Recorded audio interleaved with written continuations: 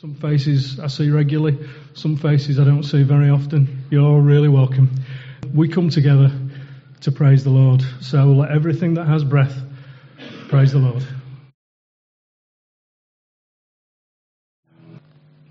Father God, we come to you on a cold, crisp morning, but a cold, crisp morning that brings sunshine and brings blue skies. And this morning we come together to praise you. We come together to worship you. But more than anything else, we come to remember who we are and who we are before you. And that is your children. That is your family. That is people who are trying to search you out. And Father, as we spend our time together this morning, I'd ask you to really look into our hearts. But I'd ask us to do the same. To really investigate. To really think about our motives. To really think about who we are. To think about who we serve. And to think about what is the road we're currently travelling on. Father, help us be open. Help us be open to you. And help us approach you in the holy place. Thank you, Father, for giving us this peace, for giving us this time, for giving us this place. Amen. Good morning all. To give a particular welcome to Velvet and Abigail and to Laura this morning, to Umbria and to Roger and to Hannah and Elliot and the family.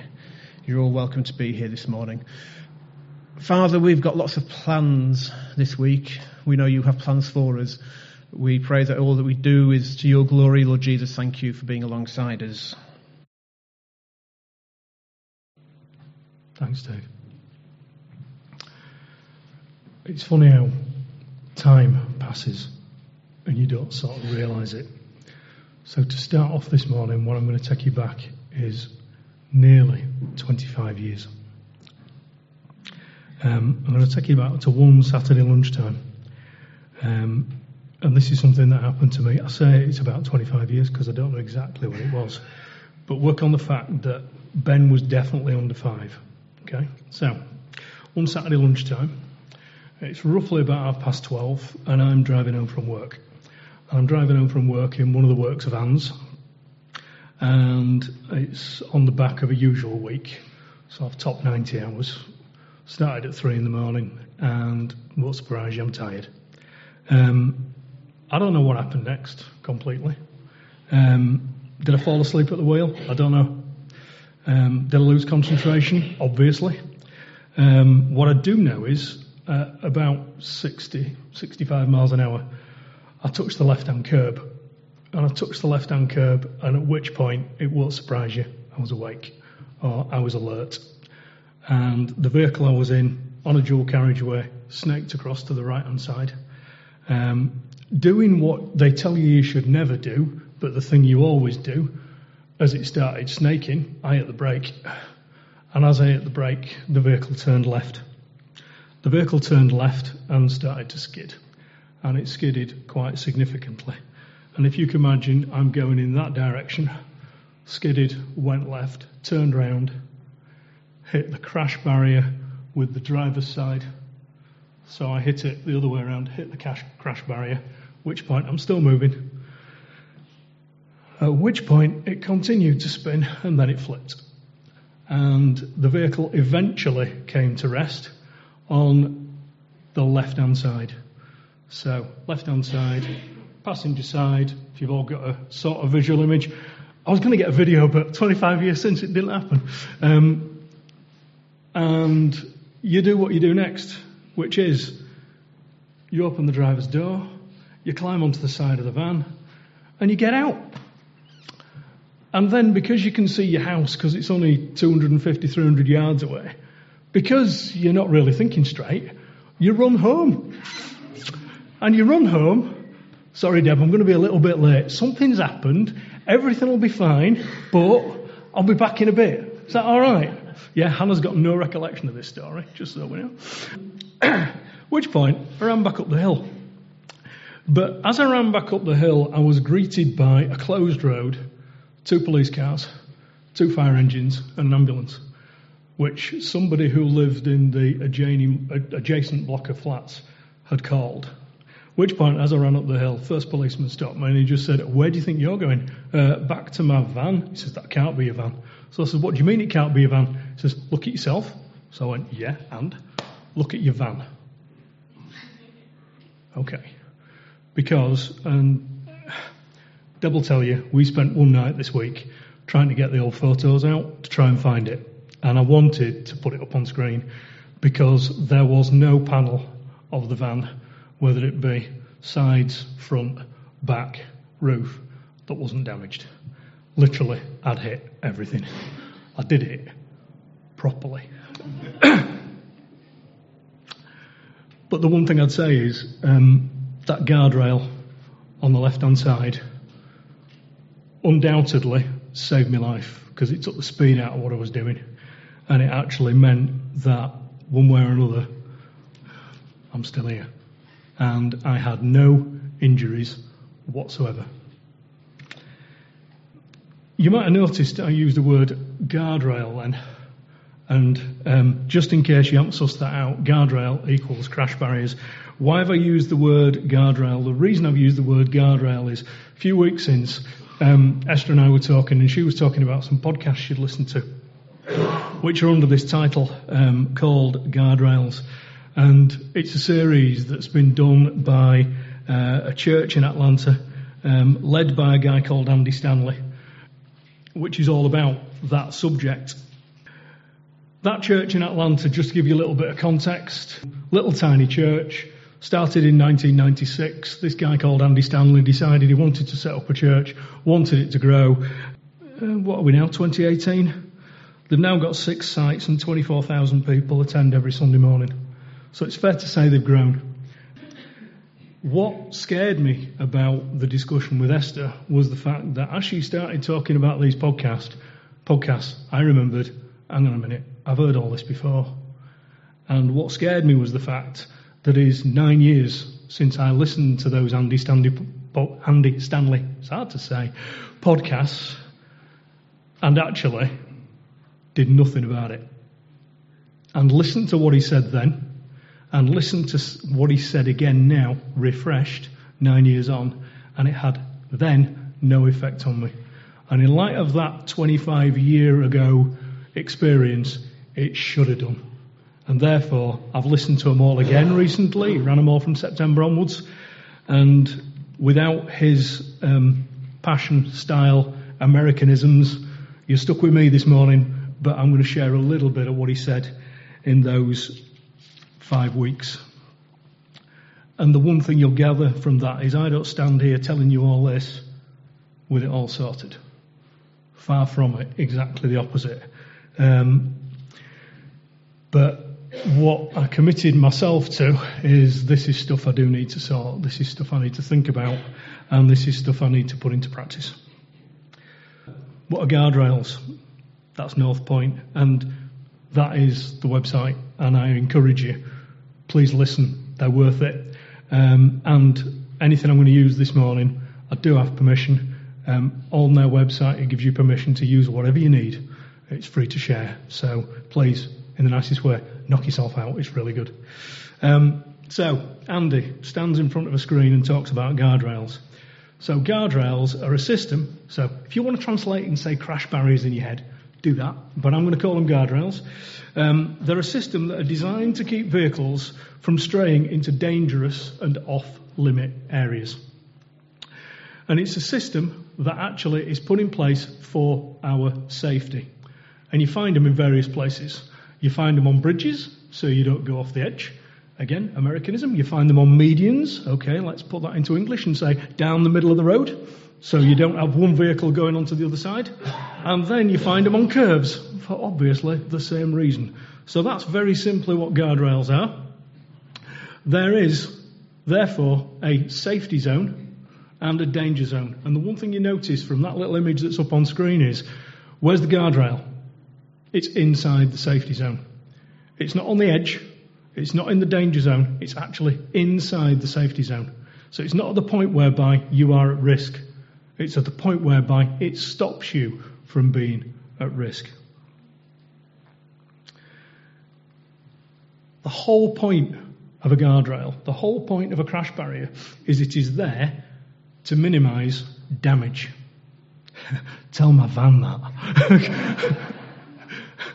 But it's there to minimise damage. Okay? And what Andy was suggesting in these podcasts is that actually a highway, a carriageway, is not the only place where you need guardrails, where you need crash barriers, where you need stuff to protect you from you. Okay? So, question. Why is it when I'm given good advice that will keep me on the right side of a crash barrier, on the right side of an accident, on the right side of a problem, and away from danger, I might, let's be clear, I probably will, try and find solutions myself. I will ignore the rules of the road altogether, or I'll bend those rules to try and suit myself. Is that just me? No, good. Didn't think it would be. And what I'd say at the outset is, I think it's true for me, and it may be true for you too, that some of the advice that God has given me and some of the advice that God has given you, actually, I choose what I think really matters and what doesn't. And I choose what works for me and I choose what doesn't. And I'm not proud of that. But that's it. That's where it's at. Sometimes some of the rules that God puts in front of you, some of the rules that God puts in front of me, we see as barriers. We see as things that stop us building relationships, friendships, actually just doing stuff we like doing. And what it does is maybe challenges the life we might spend with our family, with our friends, with our colleagues at work. And actually sometimes the rules that God gives us can get in our way. If you are one of the very fortunate, unusual people who actually haven't got any issue with all of this, and everything God says actually makes perfect sense, and you follow it to the letter, well done. Well done. But I think there might be a few of us in the room that might need a bit of help on this one. So that's what we're going to try and do this morning.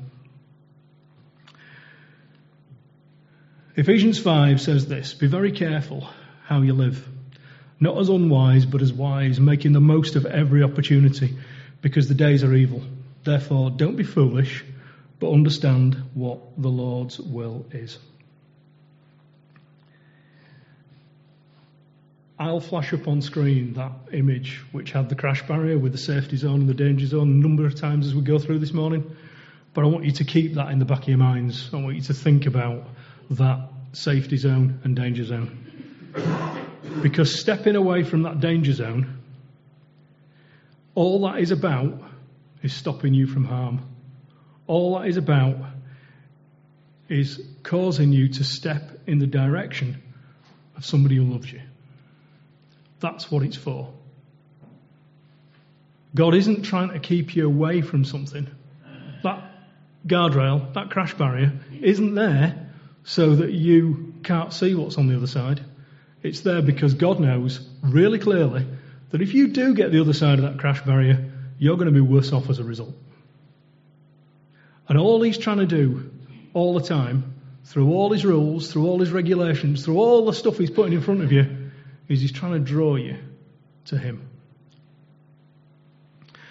So in the podcast, Andy listed 4 areas. And just so we're clear, those podcasts, 5 weeks, 40 minutes, right?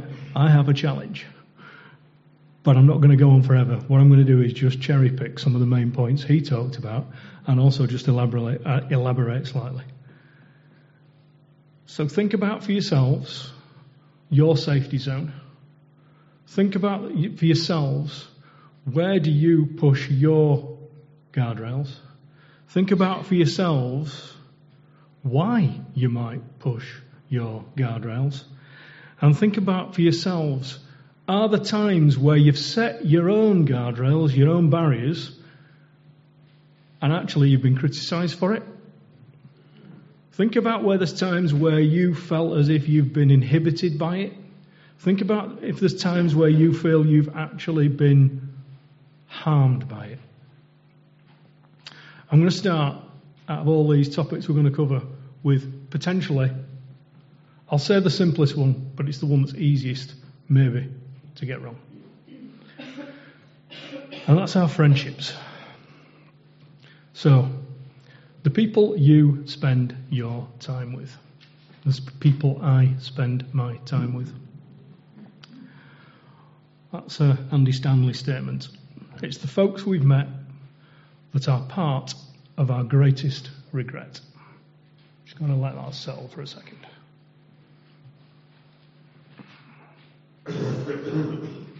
Okay, with that context, that looks like we're in a world of we're judging somebody else. It's somebody else's fault. And it's somebody else that's causing me to not do what I want to do. Is that what it's about? Just have a look at these verses. Walk with the wise and become wise, for a companion of fools suffers harm. The righteous choose their friends carefully, but the way of the wicked leads them astray. Don't be misled. Bad company corrupts good character. One who has unreliable friends soon comes to ruin, but there's a friend who sticks closer than a brother. So do you set yourself guardrails, barriers on who are part of your friendship group? And that doesn't matter if I'm speaking to somebody who's maybe the youngest in the room or somebody who's the oldest. How do you choose your friends? How do you decide who are your friends? It's the folks that we've met that are part of our greatest regret. It's about our judgment. It's about our choices. It's about our decisions as what impacts on us. Our friends, the people we're in contact with, determine the direction of our lives. The people we spend our time with, in our marriages, in our families, in our workplace, in our schools, in our colleges, wherever we are the people who will have the biggest impact on us. Are you still in your safety zone? Are you pushing towards your danger zone? And if you do drop your guard and maybe move into a slightly different friendship group, does that draw you to places where you might feel accepted, but actually moves you out of the green and towards the red? Friends who won't take care of themselves, let's be really clear, they're not going to take care of you either. Friendship needs guardrails. It needs crash barriers. It needs something that lights up your conscience at the point at which that relationship with that friend is going in a direction that you know it shouldn't go.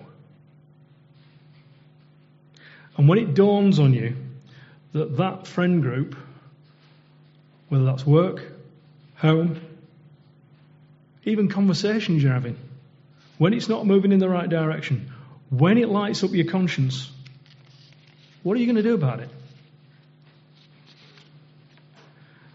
This is one of his phrases, and actually this rung true with me, so here we go.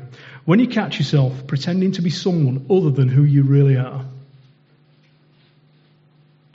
does it light up your conscience? Or do you just let it go?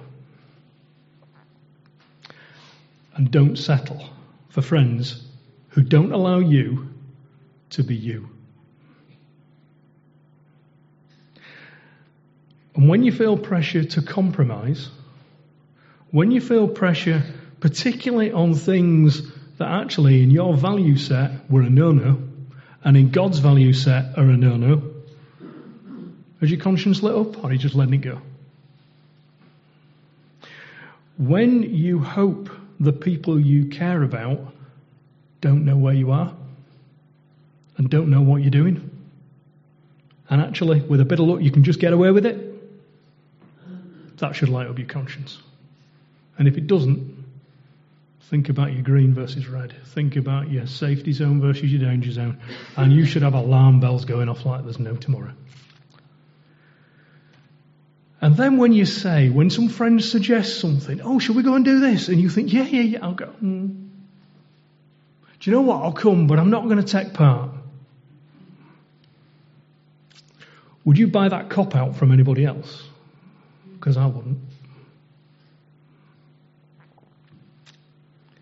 When you think about your friendship groups, when you think about your friends, when you think about the people you're coming into contact with,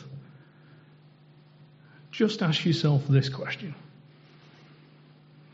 Whose life is it anyway? And the answer is it's yours. And it's your crash barrier. And it's your danger. Think about what you need to do.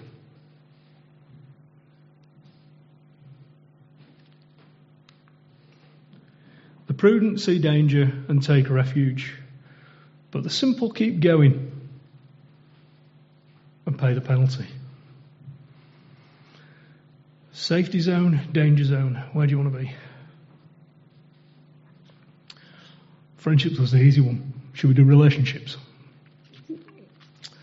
Life would be so different for so many people if we had guardrails on relationships. I'm not going to make any apologies for the next bit. Some of this will be blunt, and some of this will be stuff I think we need to hear. So, here goes.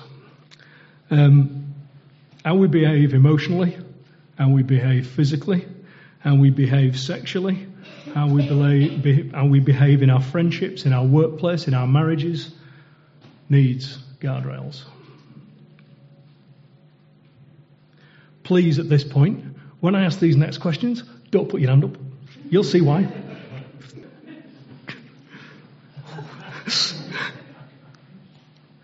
How often do you entertain yourselves with books, TV, movies that celebrate sex outside marriage?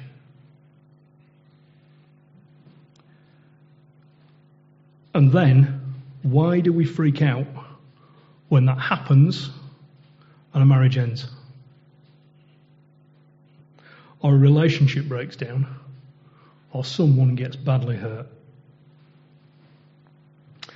Another Andy saying, when boys will be boys, girls will be garbage.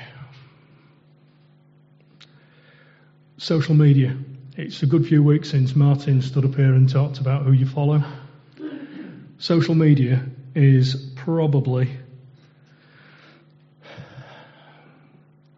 the most useful and the most dangerous thing we've got around us, because we have got access to anything and everything. Social media, internet, whatever phrase you want to use. But everything is out there. What you have to decide is what influences you. What is the thing that actually sets your guardrail? What sets your barrier? Today's culture, the area we live in, is harder than any time that's happened previously. It's more difficult, it's more challenging, it is more out there, it is more visible, it is more acceptable, it is more available. All that stuff is there. You can dabble in whatever you want, but should you? You remember the verse, everything is permissible, but not everything is beneficial. Just because something is technically legal doesn't mean that it's spiritually appropriate. If I went around doing whatever I thought I could get by with, I'd be a slave to my whims. You know the old saying, first you eat to live and then you live to eat? Well, it may be true that the body's only a temporary thing, but that's no excuse for stuffing your body with food or indulging it with sex. Since the Master honours you with a body, honour him with a body. God honoured the Master's body by raising it from the grave. He'll treat yours with the same resurrection power. But until that time, remember your bodies are created with the same dignity as the Master's body. Remember this as a guardrail. Remember this as a crash barrier. I'm to treat anybody I come into contact with the same respect that God treats me and in the way I'm treated myself. Sexual sin will make you a liar, and it will make you a secret keeper for the rest of your life.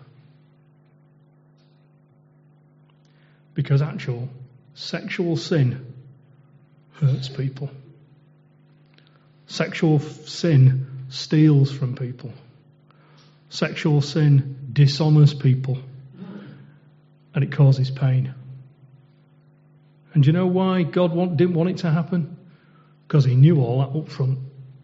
And the last thing he wants for us is for us to be in a place where we are suffering pain and suffering discomfort and suffering hurt.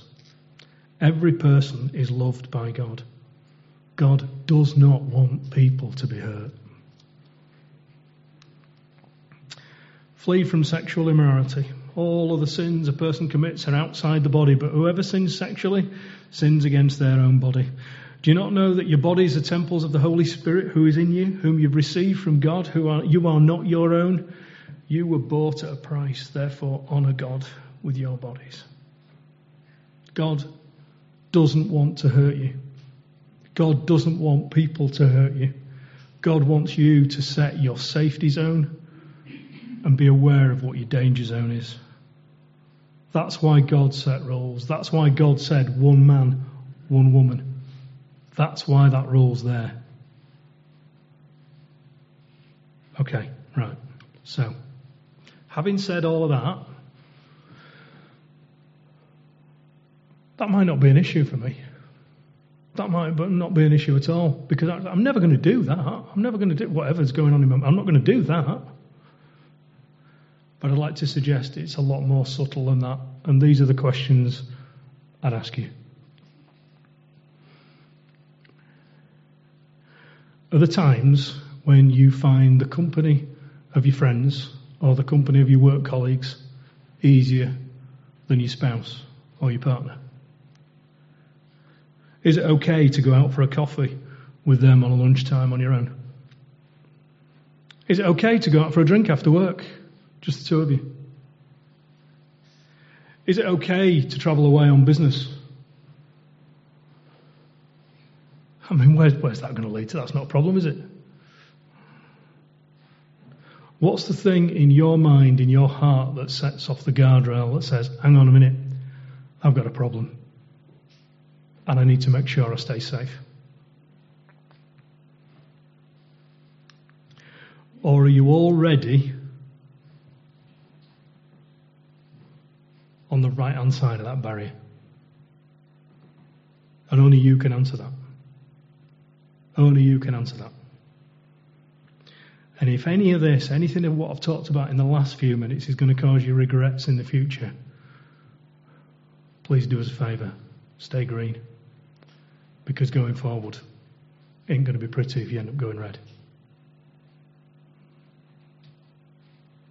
And just when you lot thought it was safe to relax, do you know what I'm going to talk about next? Money. Okay? A few weeks since Charles stood up here and actually nearly stole my thunder. But well-known verse, very well-known verse, often misquoted. No one can serve two masters. Either you'll hate the one and love the other, or you'll be devoted to the one and despise the other. You can't serve both God and money. Or as the Message puts it, you can't worship two gods at once. Loving one God, you'll end up hating the other. Adoration of one feeds contempt for the other. You can't worship God and money. Okay, get it. But hang on a minute. You've worked hard. It's your money. It's your salary. It's your income. It's your overtime. It's your bonus. It's your savings. It's your pension. And let's be clear, you earned that. It's yours. This next bit is a fact, and you might find it hard to believe, but it's true. Most people I work with, even those that have been married for years, have separate personal bank accounts. And those separate personal bank accounts are separate. And they don't discuss what happens in those separate personal bank accounts. Why do you think that is? Don't know. Anyway, moving on. You can't serve God and money. Actually, it's not about cash. It's about what owns you. It's about what masters you. It's about what's in charge. Do you have cash, or does cash have you?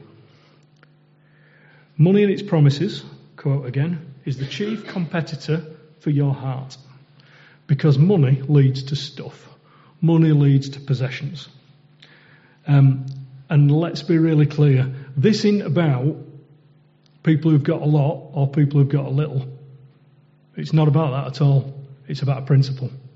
And it's about a principle of understanding whether money is important to you or whether it isn't. It's probably wrong that I really like his next quote, and his next quote is this one.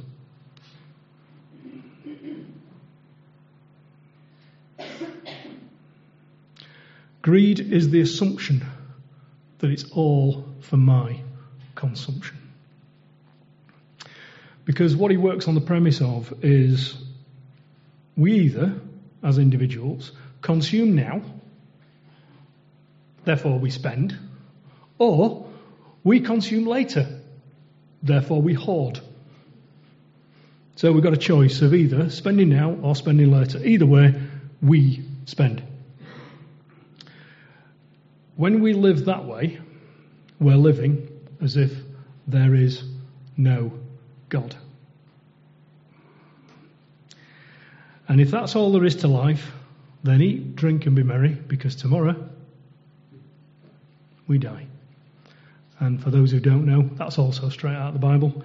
That's Ecclesiastes 8 and Isaiah 22. So again, God is putting the rule in place to tell you what matters and what doesn't matter. And the question the guardrail asks you to consider is it about me now and me later? Or does anybody else come into the equation? If at any point in your life you've been in financial trouble, what did you do? You might have asked friends. It might be the one time you talked to God about your finances. It might be the one time you actually included him. It might be the one time you involved him because you needed help. And do we only do that when it suits us? And if that's the point at which you'd pray and invite God in, what's stopping you doing that now? What's stopping you having the discussion with God about what do I do with my cash? What do I do with my house? What do I do with the stuff that I've put up in the loft that I've had for 5 years and I keep moving from house to house when I move? What do I do about all that?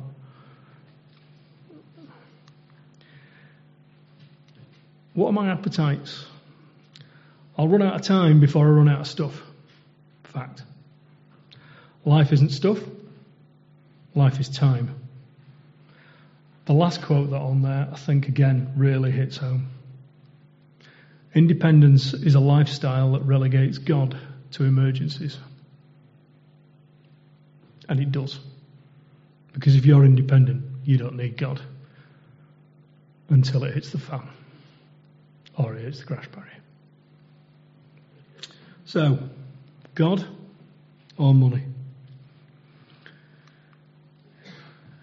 The suggestion is that that's generally how we live.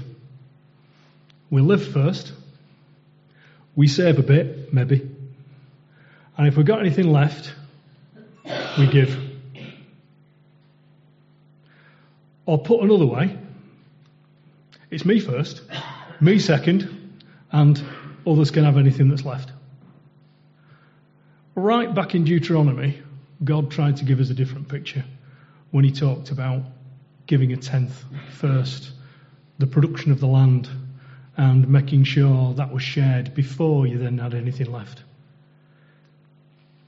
and he twisted it on his head. He flipped it over and basically said, no, you give first, you save second, and you live on the rest. So you put others first, you prepare for what you need, and then you live on whatever's left. And out of all the stuff I've probably spoken about this morning, that's maybe the most challenging slide. Because, well, for me anyway, that is a flip. That is a change. But that's what God's suggesting actually works. That's what God says keeps you in the safe zone as compared to putting you in a danger zone. We're going to read together from Matthew chapter 6, and we're going to read verses 25 to 34. And Becky's going to come and read for us.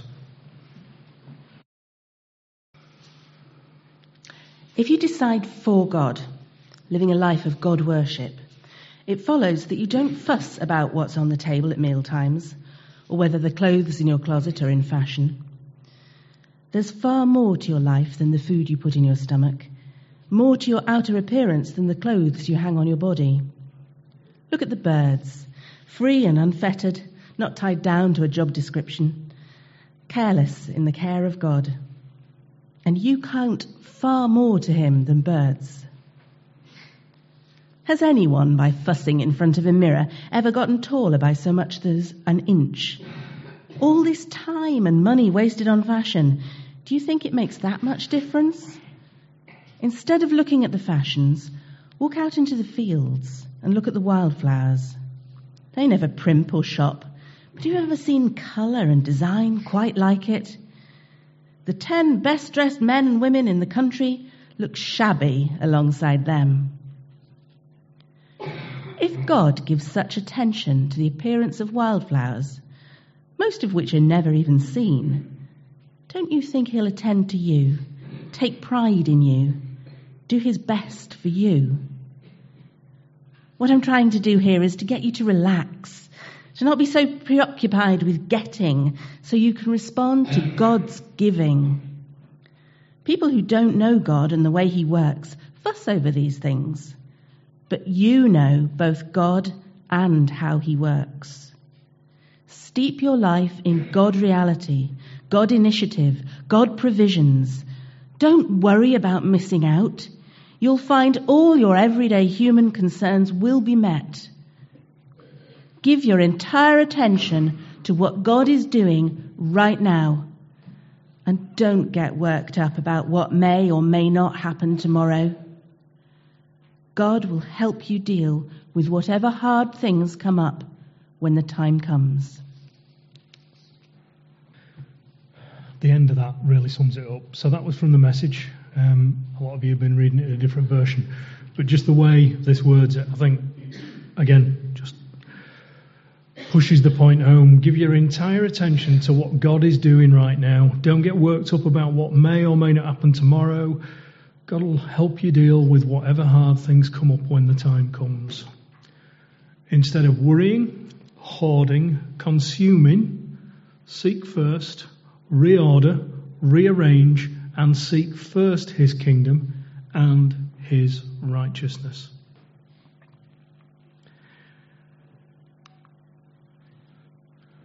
Because actually God's kingdom is an others first kingdom.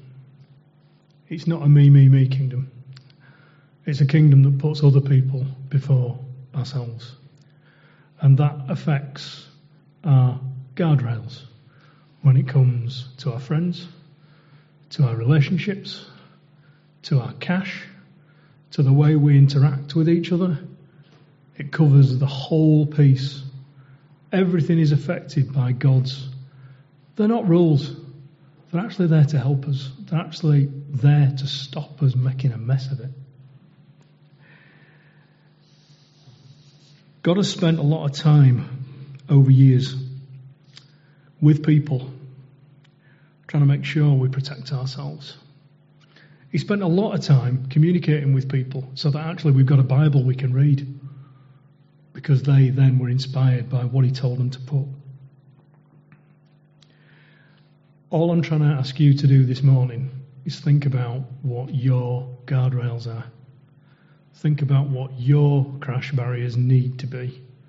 And actually, although the rules that God sets down are very clear and straightforward, some of them will be easier for you to follow than some of the other ones. So I've not talked at all about any of these. I've not talked about alcohol. I've not talked about drugs. I've not talked about smoking. I've not talked about work-life balance. I've not talked about hobbies. I've not even talked about, have you chosen the right job?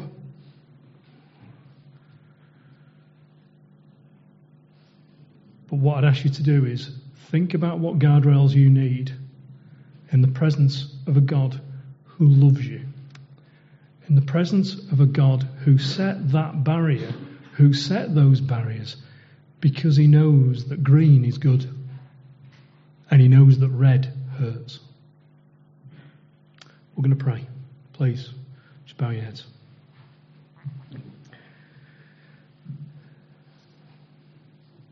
Father, thank you for giving us the freedom and the time to look at ourselves and think about our place before you.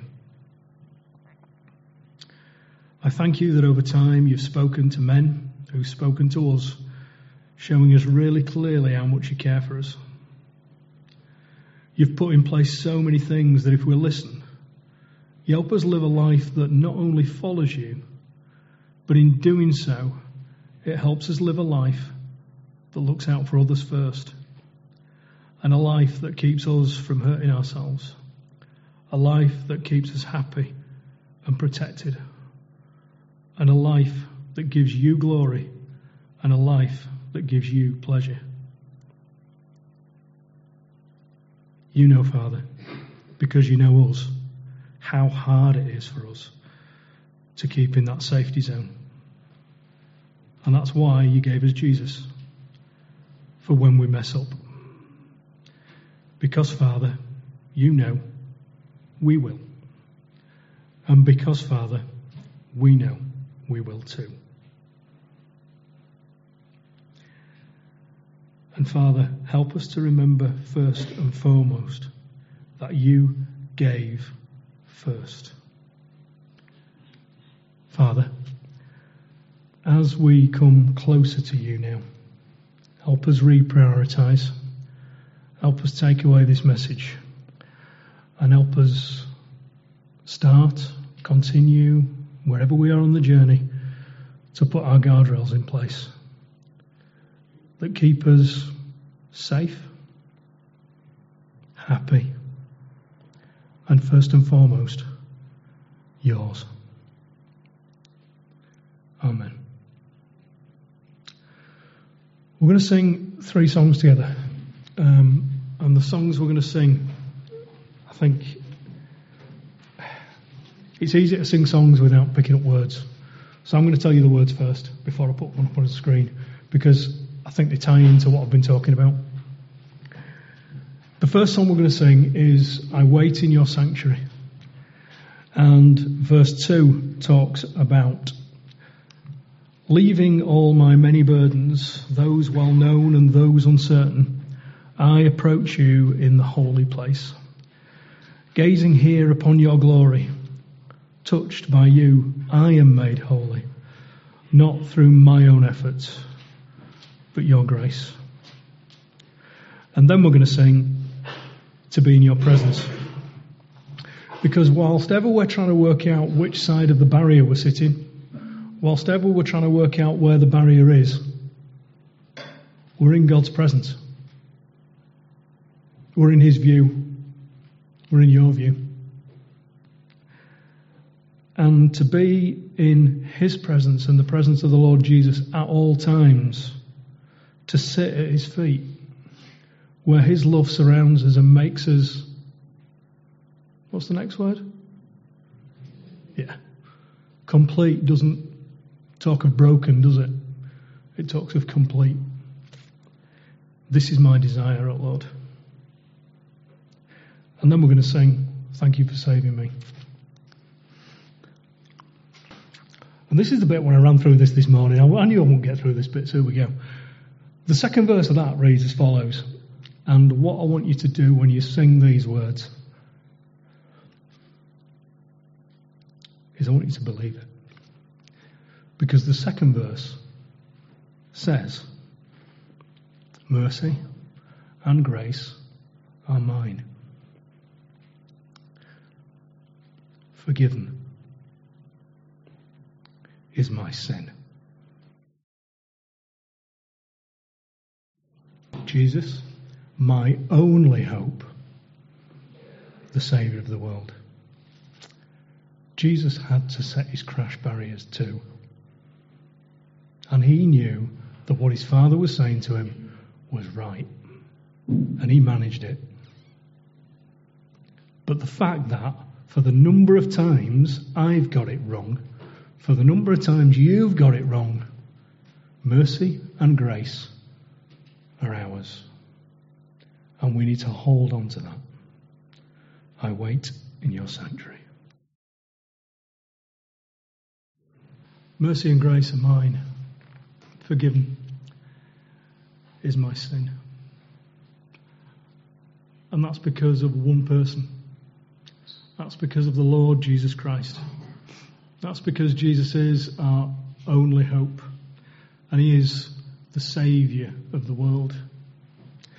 He's the one that, as I said earlier, sorted out his guardrails, sorted out his crash barriers, and he stayed on the right side because he listened to his Father. He listened to his Father for all his life. And he listened to his Father and he died for us. And our Father God gave. I'm going to ask Malcolm if he'd come and give thanks for the bread. Father, we thank you for a moment to come to your table. We seek you and we want to see you more clearly than we have done in the past. Father, may the meditations of our hearts as we share this bread be a blessing to you and a blessing to us. Help us to see Jesus, our Lord Jesus Christ, our rock and our Redeemer. Through his name we pray. Amen.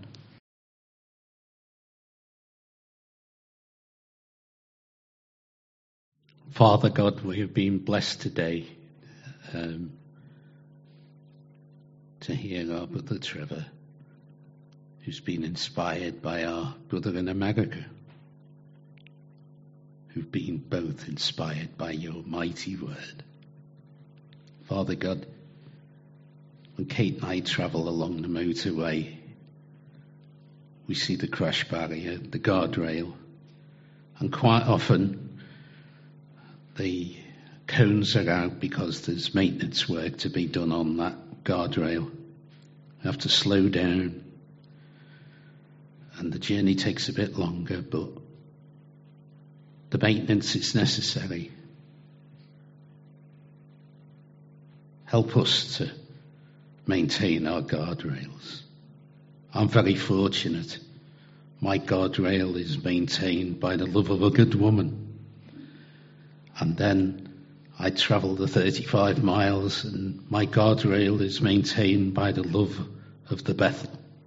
My family here gives me strength. But most of all, Father God, my guardrail is maintained by the remembrance, by the knowledge, by the faith of your dear Son, the greatest love of all. Father, we have been blessed truly today by a fantastic exhortation.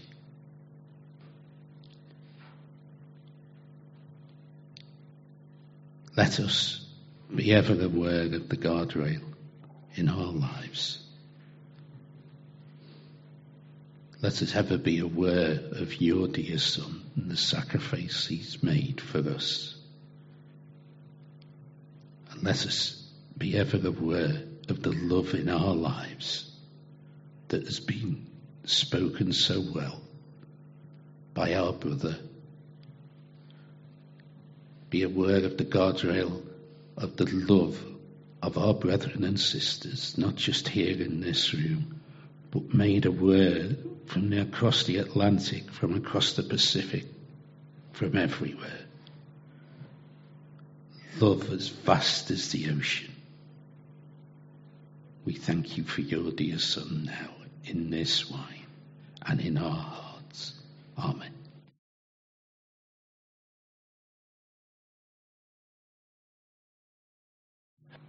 For those of you in the room who haven't as yet chosen to follow Jesus, listen to both those podcasts. And the reason I'd say that is, whether you're a Christian or whether you're not, what he says makes sense. And what he says actually is just a really good guide for life. But that's because it's Bible-based. And that's why it does make sense. For those of you in the room that have chosen to be a Christian, I'd listen to the podcasts anyway. And I'd listen to them because we have to do it. We have to sort out our guardrails. We have to sort out our boundaries. We have to sort out where we stand.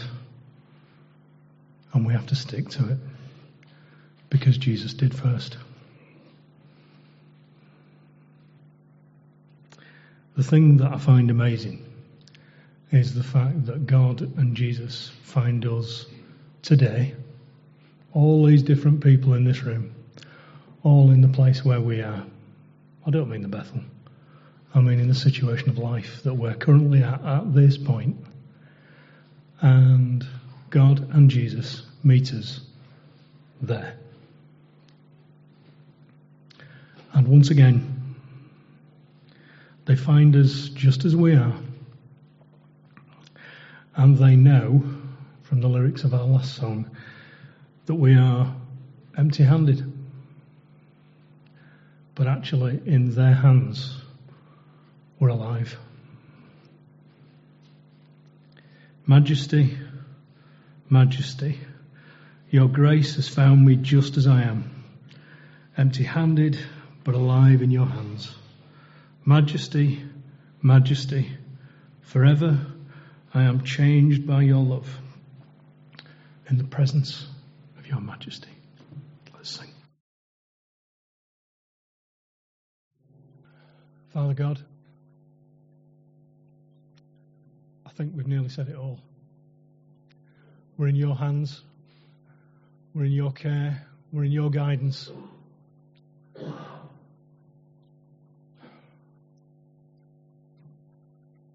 And Father, I think our challenge this week is remembering that. It's not about me, me, me. It's about you. You. You. Yours is an others first kingdom. And Father, we'd like to be part of it. So help us do so now. And help us think about our behaviour. Help us think about how we interact with people. Help us think about our guardrails. But Father, help us see us through your eyes. Which is not beating ourselves up, but seeing ourselves through you as saved. Living in mercy and living in grace and living in love. Thank you, Father. Amen.